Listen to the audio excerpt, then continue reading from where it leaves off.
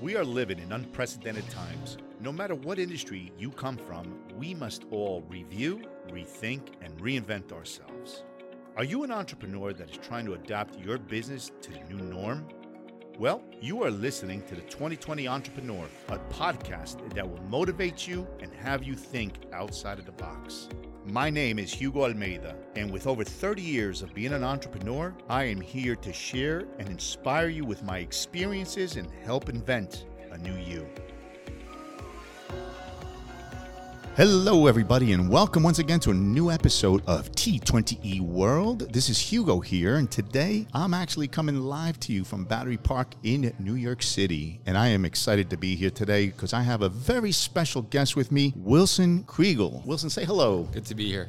Thank you so much, and it really is an honor and a pleasure. I'm humbled to be here with you, and today our topic is going to be talking about principles of consistency. Why is this so important? Because in anything you do in life, in business, entrepreneurship, whatever it may be, consistency is one of the key elements of success. Again, keep it in mind, not only in your life, but in your profession. So today, it's interesting. I'm going to talk to Wilson. We're going to chat a little bit about who he is, a father, an adventurer, an elite athlete, and an amazing entrepreneur. Very interesting how we met. He is the CEO and founder of Robin. Now, most people know I love the mountain bike out in the woods. This is the greatest piece of equipment, and everybody knows I'm a tech geek. So between my friend Willie Gavilanes, we came up in the tech world through Lucent and Avaya. He brought this vest over to me, and he said, dude, you got to try this out. Bluetooth, you could ride in the woods. You could still hear the ambience around you, the environment, anything that's coming out in front of you while still riding and listening to your music. It enables you to communicate. So I reached out to Wilson through the internet because I just wanted to tell him what a hell of a product they put out there. And that's how we met. Again, I stepped outside of the bubble, stepped outside of that comfort zone. And I felt like, you know what? Why not reach out to the CEO and founder? And that's how we met. Believe it or not, to my audience out there, this is the first time we are face to face. That's right. During COVID also. And, you know, it's been a little crazy, but we've kept in touch since the end of last year. And I've watched his daily activities on Instagram and he as well on mine. So, Wilson, talk to us a little bit about you. Well, I was actually born in France, and I immigrated here at 16. Wow. Started in construction, so an unusual path to where I am today in my life, and then ultimately found myself going to college and playing D1 sports, which was really a catalyst in a wide range of varieties of what made me successful in life. Find myself to go to Wall Street in the late 90s, which was fairly kind of the common path to take. Luckily for me, I was actually pretty bad at it. There was, numerous crises along the way, in the 98 crisis, the Asia crisis, and then the 2001, September 11, as well as, and then recycled myself, if you could say so, into being an entrepreneur and starting to build gaming companies. And ultimately, over the past 20 years, I've been a part of building 7 different startups that were all funded, 5 of which have sold, including, currently in the process of selling Robin. Yep. Only one ended up failing, and one is a unicorn. So batting average slightly higher than the average, and 80% success rate versus 80% failure rate. But I guess I was very consistent that way. I think that's fascinating. So awesome. Listen, I know that most of your startups, and we're going to dig into this a little bit more about your life and everything, but a lot of it startups, and especially in the software world and some of the gaming companies you had and some of the apps that you created, they require funding and VC. I mean, that's a world in its own, and I understand that's probably an episode alone. But talk to us briefly, how complex is it to get into that world? I think one of the most essential aspects of funding goes back to networking. And so there's 2 kind of critical areas in funding. One is access, and the other one is viability of a product. And so, you can have access to friends and family who have money. You can have access to rich people who have money. You can have access to who are venture capitalists or private equity guys who do this for a living. But ultimately what it comes down to is that you have, and you and your co-founder or whatever the team is, in principle, you have enough vision and drive to be able to show up at somebody's door and be willing to gamble with their money and convince them, whatever they are in the stack of being willing to give you money, whether they're professionals or not, to take a risk with you, to commit with you to the idea that you can build something that will create value for them, and that you have certain levels of skills, expertise, motivation, willingness to commit to a relentless process of failure and successes along the way to create yield. And in principle, that is all you're doing. You're using capital to create an asset value that creates yield for somebody else's capital. Absolutely. And in the process, hopefully making money. It's only complex from the standpoint of yes, there's a lot of, terms and terminologies around the process of fundraising, but really it comes down to it's a human exchange. People invest in you as a human being. The term sheets are just technicalities. Sure. At the end of the day, whether it's your parents who decide to pay for your education, that's where the investment starts. So you start learning very early that there's an exchange to be made between people who believe in you and how they support you in that belief, and your obligation and responsibility against that to commit to the work to which they invested against you for, and then deliver value for that for yourself and whoever supported you in that process. And so really it comes down to, can you convince people that they should trust you with the vision that you have, and that they should support you, and that you show the attitude, the demeanor, and the relentless commitment to that obligation that you made with them. And so the complexity is whether or not you're good enough to sell that. That is really the only complexity, is can you make people believe, and that are you worth their money? Yeah. Everything else after that are more technicalities of do you have the good term sheet? What equity are they getting? Do you have voting rights? And yes, sure, that takes practice, and that takes a lawyer, and that takes a little bit of exposure, and doing it a couple of times for you. People will make a lot of mistakes in doing that, and there's not enough coaching around how to set yourself up to have the right terms in these relationships. But more than anything else, early on, it comes down to people investing in people the same way that people start trusting you to want to work for you and take a risk in terms of getting a pay cut. Absolutely. Or working for sweat equity, as it's known to be said. It just comes down to, can you make people believe in you? And do they want to take a risk with you? And so to have that happen, then beyond that, you have to show that you're able to execute, which is most critical to them believing that you should give you the money. And the second is, do you have a network that gives you access to people who have money? Yeah. And so those two things could start very early on in life, right? The ability to communicate your vision, to showcase that you are hardworking, to showcase that you understand the process of execution, the process of getting outcomes, and only really just solving problems. You're solving your problems through why Always you trying to came figure up. it out. Yeah, you That's came right. up with an idea to solve the problem, and then pretty much every day you're solving problems trying to get there. So people have to believe in that, and it's almost that simple. Yeah. But people don't work enough at developing the skill sets that shows that they have the fundamental to actually be able to prove that. Yeah. And somebody has to be convinced that you can do that with their money. That's fascinating. Good information, too. Thank you for sharing that. Now, one of the things for our listeners, and we're going to dive into this, and you'll understand why this topic is so important, the principles of consistency. And a lot of people don't really know. If you meet Wilson here, he's just a stand-up guy, and no one knows really about his entire career, where it began, and what got him to here. I always talk in life and business, entrepreneurship, about the roller coaster ride. Everybody's familiar with my terms, and when I always refer to that massive roller coaster ride, the ups, the downs, right? And that's just life. That's kind of what I try to prepare everybody out there for. But one of the things that was fascinating to me is when I learned about Wilson early on in his life, dealing with mental health issues as a young boy. And now listen, it's such a topic of importance because today, thank goodness, we're all much more aware of mental health issues, right? There's nothing wrong. And there's ways of dealing with it. And Wilson, it amazed me that, you dealt with this, you confronted this head on, and yet no medicine. You just did this. Somehow you figured this out, what worked for you the best. I just wanted you to share just a little bit about that. Yeah, I would say out of all the things that I've achieved, whether I'm a wealth of 1% or 1% athlete, or consider myself most importantly to be a great dad, my greatest success is ultimately how I've managed to deal with my mental health issues and the impacts it's had on my IQ and my physical abilities. I actually started experiencing depression at the age of 11, and I was suicidal by the time I was 12. Unbelievable. I had some traumatic experiences. Prior to that, I was also separated from my mother by the age of 7, taken halfway around the world. And I was a very actually gentle, emotionally sensitive, introverted child. Very emotionally attached to my mother as kind of my self-confidence and my sense of identity. And then ultimately through that trauma, I most likely had tendencies, biological tendencies, as well as personality trait tendencies that led me to be chronically depressive as well as medically depressive ultimately as I was diagnosed. And those are slightly different because medical depression is diagnosed when you no longer experience any emotion.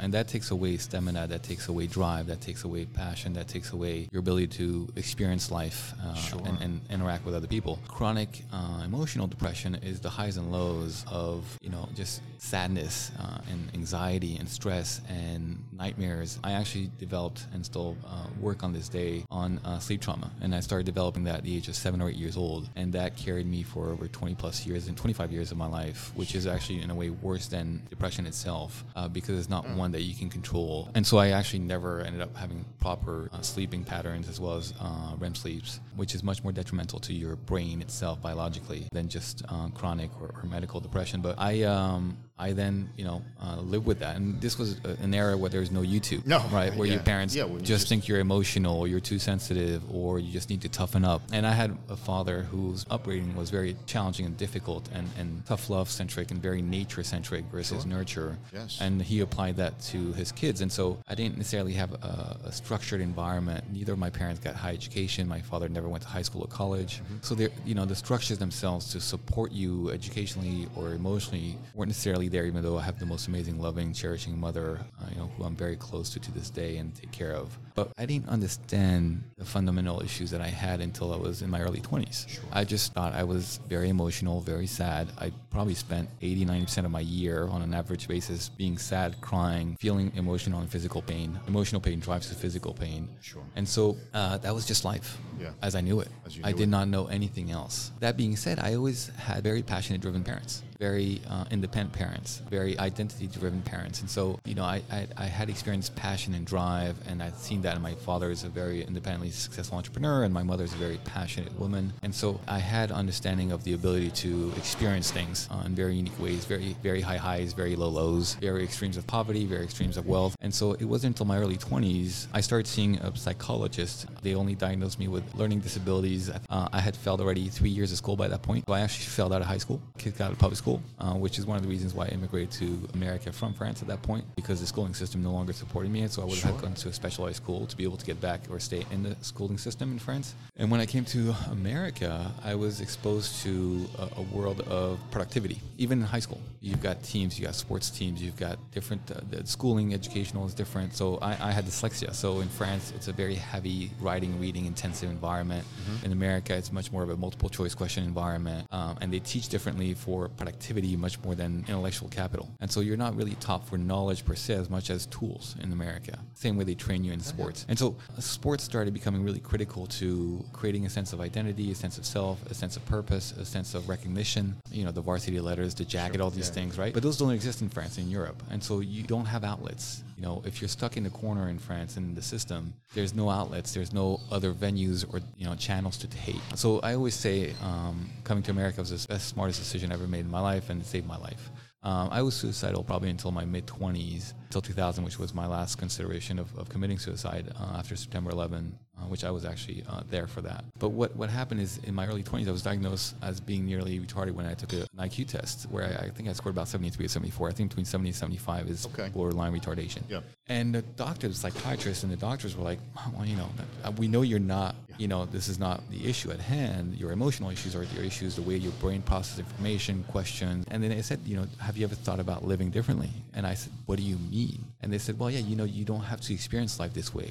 You can take medication. And I was like, wait, I don't have, this doesn't have to be my life. And they were like, no, it doesn't, And then they leaned towards medication, which is fairly standard practice in psychiatrists and in American practices. Sure. But I didn't want to take medication. I was really kind of against medication, not vaccines, but just against pharma. Sure. For mental health, I was very scared of it. I didn't understand it. I didn't know who I would be if I took it. I didn't know what would come thereafter. Sure. But the simple question of this doesn't have to be your life, you could live differently was a trigger for me. And from that moment on, I didn't just try to pretend that I was happy during the day, or I didn't just, you create facades, you make up personas to live with other people so you don't seem like a freak.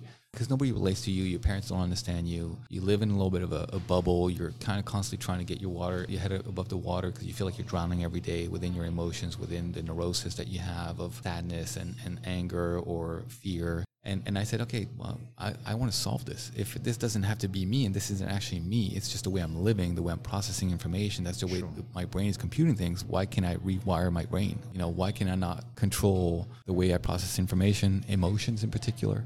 I actually, around that time, started reading a lot more about Buddhism and different kinds of successful entrepreneurs and mindsets. And I realized, we are reacting to things all day long and reacting to our environment, our emotions. And so if you can start creating a delay in how you experience emotion, how you process emotions, you create a stopgap to how you are able to then react to your environment, to yourself. And what I ultimately did is I learned to compartmentalize everything in my life. And also I learned to develop personas that allow me to pursue experiences and actions and productivity. And I actually beat depression through action and productivity, and created an identity for myself, and found self-confidence, and found, friendships, and found, working environments. And through these identities, I had a party, social life identity. I had my friends, friends, I had my dating life, I had the athlete, and so I actually, I had the working person who at that time was known to be quite a bit of an asshole and a jerk because I had a huge chip on my shoulder and I was less educated and I was not as smart as everybody else, and I had to compete with very smart people, and so, to bully yourself around, one of the ways to kind of make up for the insecurities that you have. But realistically, the two things that I did is I found a way to feel productive throughout my days,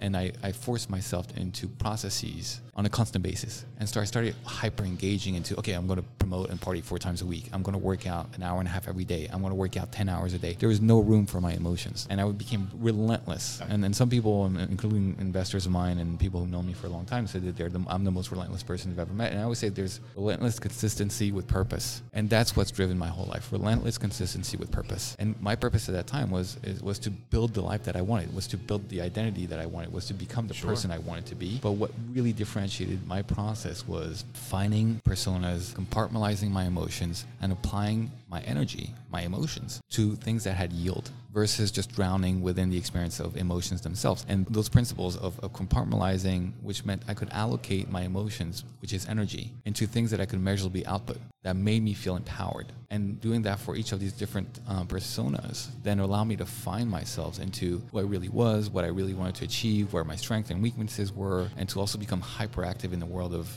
very competitive environments, whether it was sports or whether it was work, whether it was the nightlife, hanging out with celebrities. I could be anybody I wanted to be. And that overwhelmed and overrode the original operating system that I had in my mind, which was my brain just controlling everything and the chaos I was experiencing and drowning experience of being depressed at all times. Amazing. That's amazing. Thank you for sharing this, Wilson. It's interesting what you said, because people just listen sometimes, and when I share information and they're trying to figure out, listen, you do so much. How do you deal with all the stresses? How do you handle everything at once? The only way I ever explained it to anybody was I don't overwhelm myself. I've always envisioned a hallway of filing cabinets. It's the only way I could explain it. And when I work, I have many drawers that are open. And if you open the drawers, I've got folders that are all opened with a lot of sheets, a lot of paperwork, a lot of information. And those folders are the things I'm working with. But when I need to hop onto another topic, I tend to close the folder, close the drawer, open up the next drawer in the cabinet. It's the only way I can kind of explain. And that's the only way I can handle, and I have handled, the stresses in my life, deaths in my family, the ups and downs of corporate America,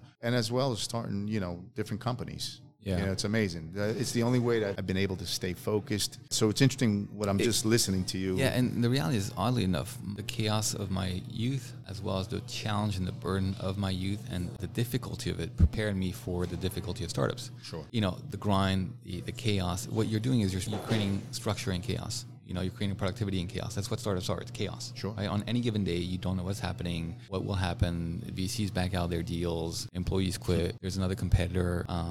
The numbers that you were hoping for, they didn't come out. Like, it's chaos. And so what you're doing is you're trying to create consistency and structure in chaos for productive outputs. And, my success today, and how I live my life today, and the luxuries that I have, and the great circumstances I find myself in now were, in the making for 25, 30 years. Absolutely. Right? So I started at 15 realistically, to be challenged by the system, start working again in construction, and all that consistency of wanting to outperform, wanting to differentiate myself. But the truth is, I would not be successful without my depression. It's the challenge of having emotionally and intellectually overcome my depression that gave me the tools and the outlets to pursue things like entrepreneurship, which is very chaotic and emotionally exhausting. I lived the bottom. I was suicidal. Of course I experienced stress, I experienced anxiety. Obviously I had, sleeping disorders. So it's not like that left me. Learning to be productive in that environment, learning to do the work and the consistent work on a daily basis and to challenge myself allow me to be resilient enough that when things got very difficult in startups, when you get punched in the face 100 times while you're raising money. I mean, listen, I got rejected 100 times raising money from VCs before you get a yes or, you get a lead in your investment. It's not like there's an easy path. And I learned at a young age, and I worked at Enron, and I was one of the fastest promoted guys there. And we did a spin-off called the New Power Co., which was in the consumer gas electricity. Sure. And we raised $800 million on the NICE, and it was a big deal in 2000. And then the market collapsed in 2001, 2002, and energy and dot-coms and telcos all got crushed. And I got crushed as well, even though I had quite a bit of paper I remember money. this, yeah. September 11th happened, this and that. The consistency around, that moment, I ended up losing millions and millions of dollars in paper. And I was leveraged to the hill in those days. My whole sense of thinking that I had attained something, money, social life, success, that I was a golden goose, that, I had somehow earned the privilege to just have this life, even though I worked hard for it. The outputs would be consistent. I was humbled by life in that moment, where ultimately, within a very short 6 months thereafter, I basically was without a home, without everything. money, lost everything. And oddly enough, people are like, oh, well, I didn't apply for unemployment, which surprised a lot of people at that time. But I just never wanted to take a handout. I also never believed that I couldn't rebound. Even when it got tough, the resilience of wanting to believe in myself and what I wanted to achieve. And so I always go back to relentless, consistent purpose. Again, I still believe that I could be an entrepreneur. I still believe that I could, prove everybody wrong. The system was against me when I was a kid. My father was against me in the sense, so he didn't believe I could be anything. The teachers used to bring up to the board to use me as an example of what dumb was in front of the other students. And so the system and the environment and my family was really an anchor. The odds were always against you. The odds were, and at least that's how I experienced it, which didn't help with my mindset around depression. But, I woke up every day and found a purpose. I woke up every day and told myself that I could do something even while I was depressed. And when I lost a home and I lived on $10 a day for nearly 2 years. You literally went homeless at one time. Yeah, I ended up getting kicked out of my building where I lived, and suddenly I had no money, and I wasn't even concerned about where I was going to sleep. I was like, well, how am I going to buy food tomorrow? And even though we grew up, depending on if it was my mother, we were pretty poor. If it was my father, we were fairly well off because he became successful. Being an adult and being independent and knowing that there's nobody there to help you, and then now you don't know how you're going to buy food, is extremely difficult emotionally to cope with. But nevertheless, within a year of that, after working back at a retail store at $7.50 an hour, I launched my first startup in gaming. Amazing. So, I never failed on my network. I never told people what happened to me. I never went asking for money for people who were part of people who perceived me to be successful originally, because ultimately nobody cares about your problem. One of the things that you have to accept in life is that you have to be self-accountable. Nobody's there to give you a handout. Nobody's going to wipe in your ass. Maybe you're lucky if you have friends and family, but quite frankly, if you're depressed or you have other financial issues or you find yourself in a really rough patch, most people either don't understand how you get there, they don't understand how your mental health works, and so the support is very limited. And so you have to be self-reliant. And so I think that, it is an advantage to have had struggles in your youth. Absolutely. Whether they're emotional, financial, parental. I grew up in the projects for a period of time. I've seen people get killed. I've seen people get, beat up all the time. I used to get mugged all the time at knife points with baseball bats. And ultimately, that leads you to either to be crushed by the system or to find, again, the desire to thrive. It's a lot of work. And it has to be consistent, because if you're not, the outcomes are never going to be very good. And so there's no easy money. There's no easy outcome. There's no cutting corners. And in today's world, I think that's an issue, because everybody sees Instagram, everybody sees YouTube, everybody thinks there's a book, there's a checklist, everything. There's a bullet line, of quotes that just gets you somewhere. But the truth is, it takes a lot of work and a lot of time, a lot of, I wouldn't call it failure, because if you're growing and you're learning through the process, they're not necessarily failure, but it takes a lot of burden and issues and challenges to overcome, emotionally in particular, because again, as you are constantly rejected or as you constantly experience things that are difficult, it's easy to quit. And quitting, the only thing you've done is quit on yourself. Absolutely. So I think, to learn to have this self-resilience, to be self-accountable to your own commitments of relentless, consistent purpose. And you know what? Like when you're young, maybe purpose is anger. It's a chip on your shoulder. It's just a number on a dollar sheet. When you're young, I don't think there's any wrong. I think as you get older, you cannot become what was driving you in your youth, because if not, you lose your identity and you lose your sense of value and you lose your sense of humanity in that. If you look at all the great successful people who cannot pivot away from just making a lot of money, they don't have a lot of humanity, right? They don't have a lot of real human purpose. So if you become your anger, at the end of the day, then you've lost your humanity, you've lost your sense of relating, you lost your sense of empathy. But, one of the things that, I've been able to do that I think I'm very lucky to be diverse in my purposes.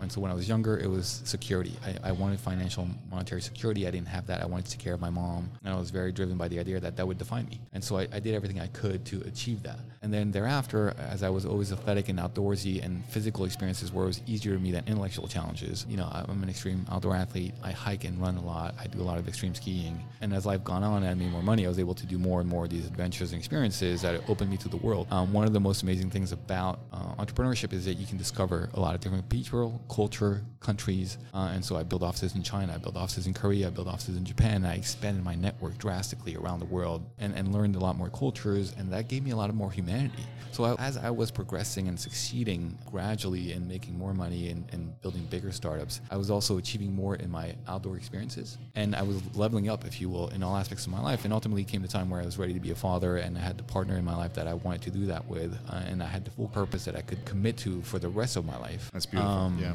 And that I was able to bring that into my life. And everything didn't come at once. There's a constant gradual progression, and you're moving the ball forward like you would on the football field. I always say, building a startup, it's like building a franchise. You got to show up every day with your team at practice. Practice like it's a game.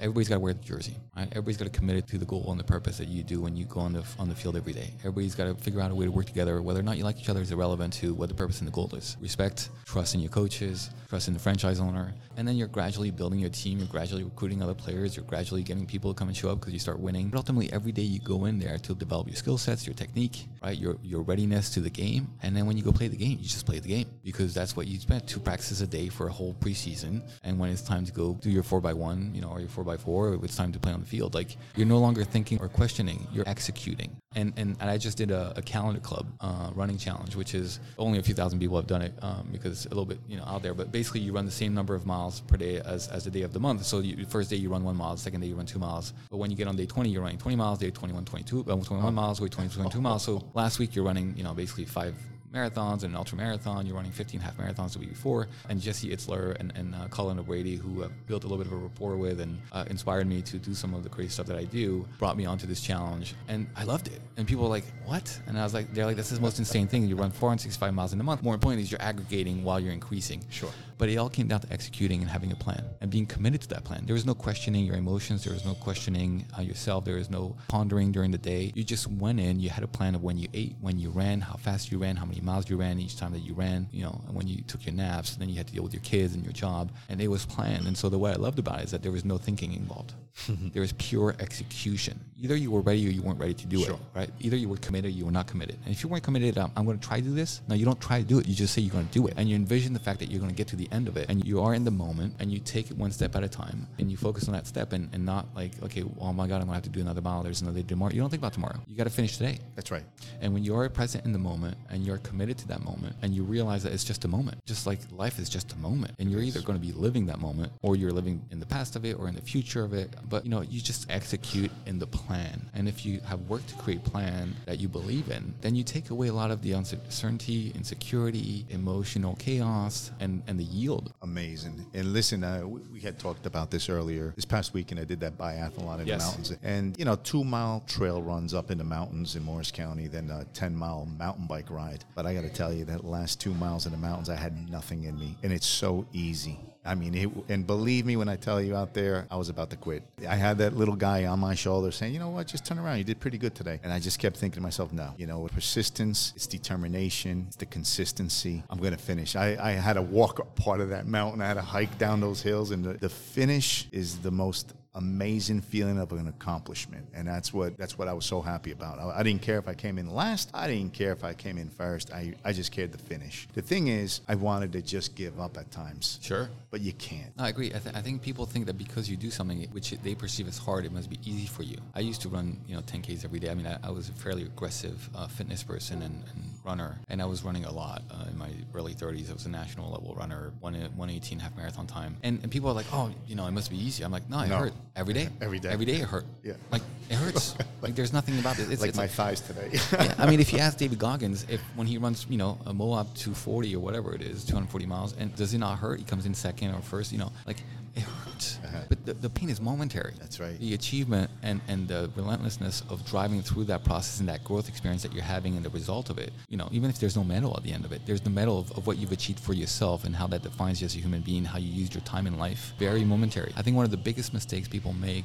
that isn't taught enough is how limited time is. And so how do you use that time? And there's 24 hours in a day. So there's a lot of time in what is really a very small amount of time, because ultimately you could die the next minute, the next hour, the next day. Absolutely. So there's this misconception that you have life. So true, Wilson. You have to have urgency. One of the things that I always had, because I always had the negativity and the pressure of my depression, every time I could have a moment of success, every time I could have a moment of joy, I had the urgency for that. I had the urgency to try to prove myself. I had the urgency to want to feel happy. I had the urgency to want to win. And so that drives you to be excited about the work. And so you got to find joy in the work. And I don't mean a job. I just mean in doing the work. When you go to practice, you have to find joy in drill. You have to understand how it works within the process of your achievements and what you're trying to achieve. And so if you cannot appreciate the work, it gets very difficult in life in general, whether it's your relationship, whether it's parenting, whether it's your job, at a regular corporation. You have to find joy in the work and understand that the work is a part of the process to lead you to your goal and your purpose.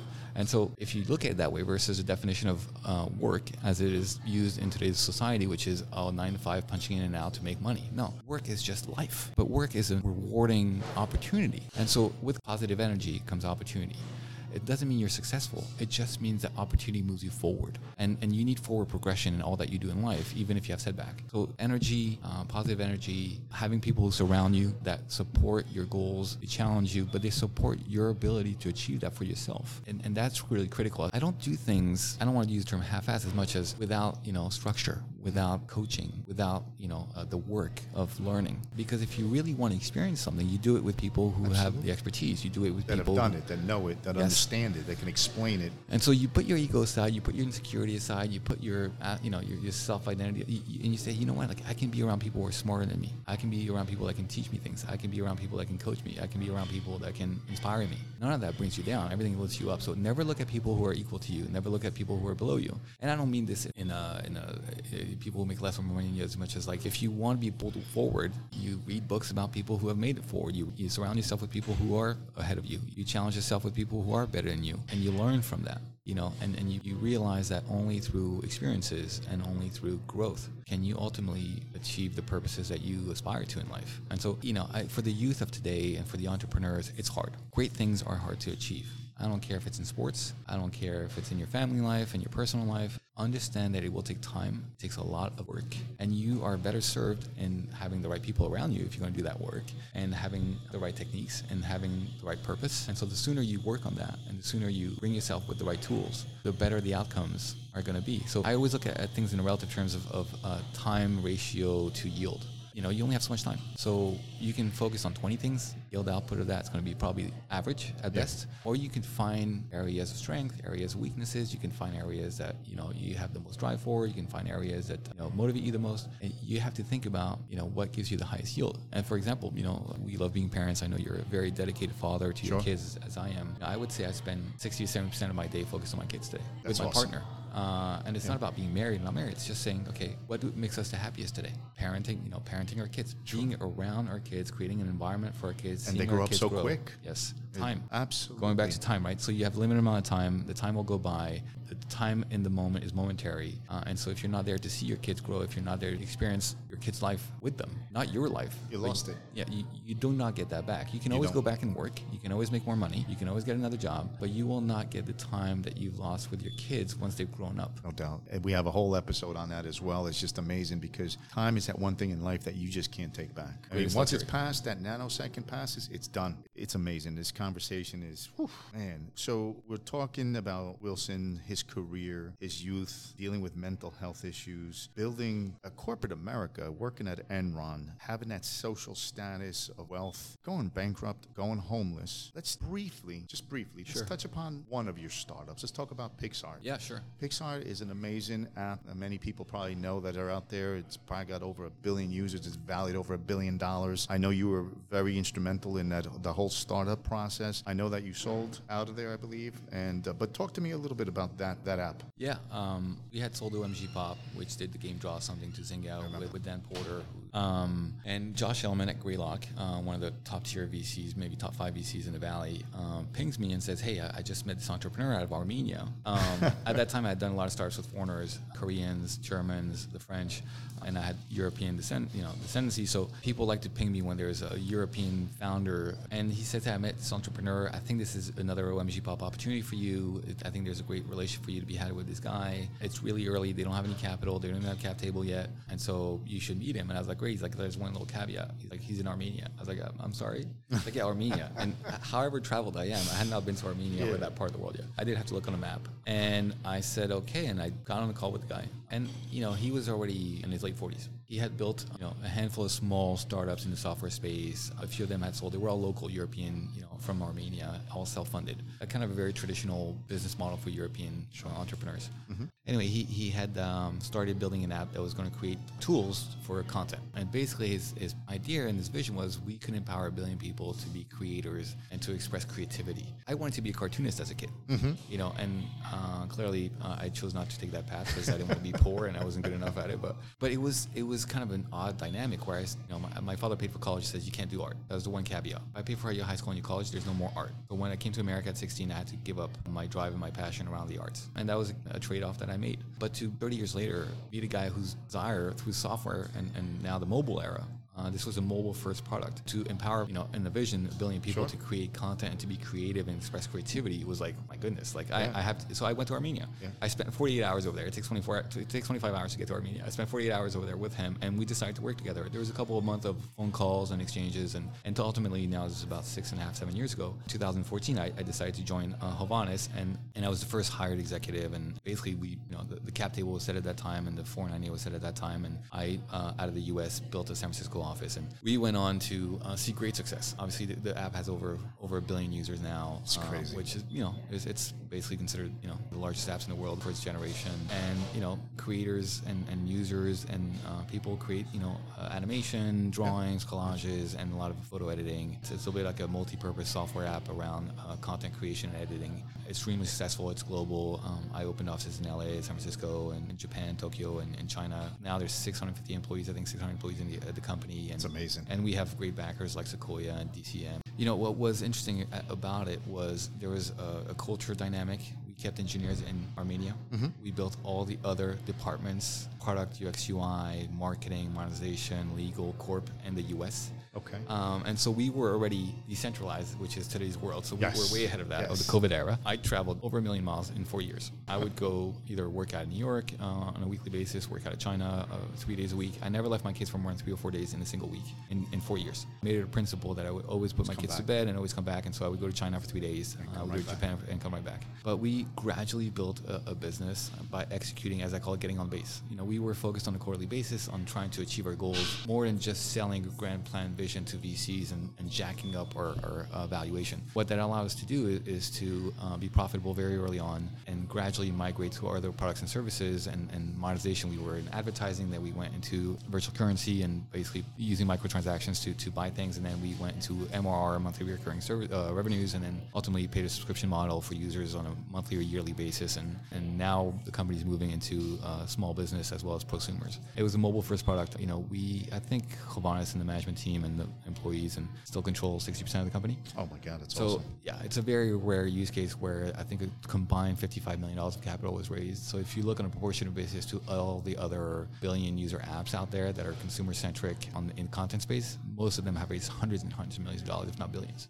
And so it's a really unique situation where there's culture involved, there's international offices involved, there's international markets and growth involved. Like we were early in India. We had 55, 60 million, 100 million users in India before TikTok was there, right? Yeah. So, and then people were like, no, we don't care about India. Now people are valuing India, they're valuing China. I went to China 2 years into me being at the company and started progressively building rapport and relationships and trying to establish. We opened a national office in China. Sure. I hired Chinese employees, successfully so, and empowered them. And we drove growth in China. We were one of the largest foreign apps in the consumer side in China that was not banned. So we saw a lot of success, and Hovanis continued. And he and I had a rapport where I basically was chief business officer and oversaw all the operational aspects of the company, from marketing to growth to hiring different departments, monetization, legal, finance. I basically headed finance departments for several years. And so again, it goes back to the accumulations of skills that I developed over all the other startups. Absolutely. Right? Like it was an overnight success.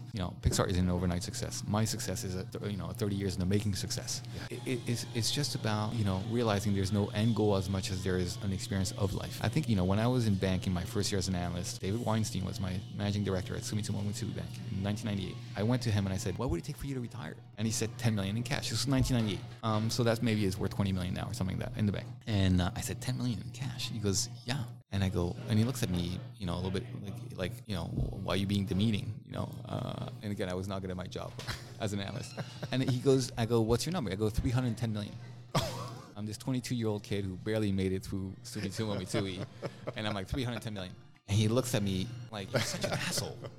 And in my mind, it was just the idea that I was going to build $1 billion company, and I was going to own 30% because I had looked at Bill Gates and all these guys, and like, well, how do you get diluted down, and where do you end up? And 20 or 30% of $1 billion company was 300 million. So it wasn't the number. The number is just a reflection of the idea that I was going to build $1 billion company. I was going to be an entrepreneur. That is what I wanted to do. And during my time at Sumitomo, I spent more time day trading and writing business plans than I did actually doing anything good at my job. And ultimately, when the '98 Asia crisis took place and they started downsizing inside Sumitomo Mitsui, my boss, David, was like, you should look for another job. And I was like, really? He's like, yeah, we're not going to keep you. Which led me to Enron. And so in failures and in rejection, I always found outlets for opportunities. When I got to Enron, even though I was supposed to be a trader for energy, I ended up going to the corporate strategy e-business team. Yeah. And so because I'd written all these e-commerce plans during my day job, they were like, oh, this guy's pretty entrepreneurial, and he has ideas around e-business and commerce, and he's very analytical and thinking about markets and dynamics, and so we should put him on the strategy team. And so I ended up in this very exclusive team of analysts that worked directly with the management of Enron and the management of the departments of Enron, EES, broadband services. I mean, the top of the crop, top 15 people of Enron. When I was like the biggest peon, I was the only non-Ivy League person they hired that year at Enron. And yet these moments of having developed skill sets and doing things slightly differently and differentiating myself allowed me to ultimately differentiate, and showcase a talent and other skills and other driving nobody else had. And so I would say this also is differentiate. If you're just another Ivy League, superstar, like there's a million of you. I mean, I don't want to be condescending. There's nothing wrong with good education. Sure, absolutely not. But there is something to be said about somebody. There's a reason why there's something that the stories of success come from the guy who came from the hood. That guy had to work hard to develop skill sets to overcome not only where he started, but to outperform everybody else in the end. There's a lot to be had. If you're struggling today, look at that as an advantage. If your starting point is behind somebody else's, look at that as an advantage. Because your ability to deal with chaos, your ability to deal with pain, your ability to overcome will be significant advantages and tools for you to use as you get older in the competitive world of corporate America or of a startup. Awesome, Wilson. Oh my God. Listen, such amazing advice and just life lessons. I mean, business lessons, entrepreneurship. I wanted to thank you for your time. Absolutely. Greatly appreciate everything you've been sharing with us today. Wilson, before we wrap up, let me ask you something. If you were to share one bit of advice, what would that one advice be? I go back to the original premise we talked about, which is relentlessly commit to purpose. You just have to believe in what it is that you're seeking to achieve and do the work on a daily basis.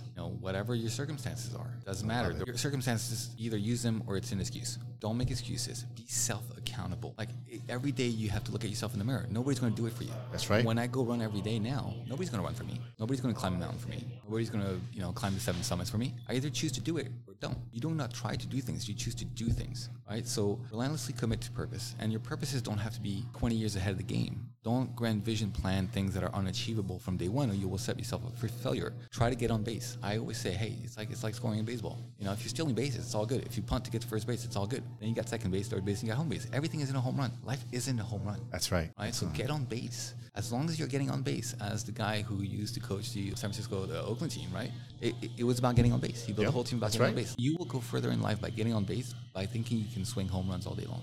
Thank you so much. Valuable advice, Wilson. And to all our listeners out there, thank you for being a follower here at T20E World. And I, once again, just want to say thank you, Wilson. Absolutely. Really, I'm humbled, and it's just I'm glad we get to meet in person. I absolutely am, and I'm excited. And this was just fantastic. It was really awesome. So to all our listeners, T20E World, this is Wilson Kriegel and Hugo, and we are checking out.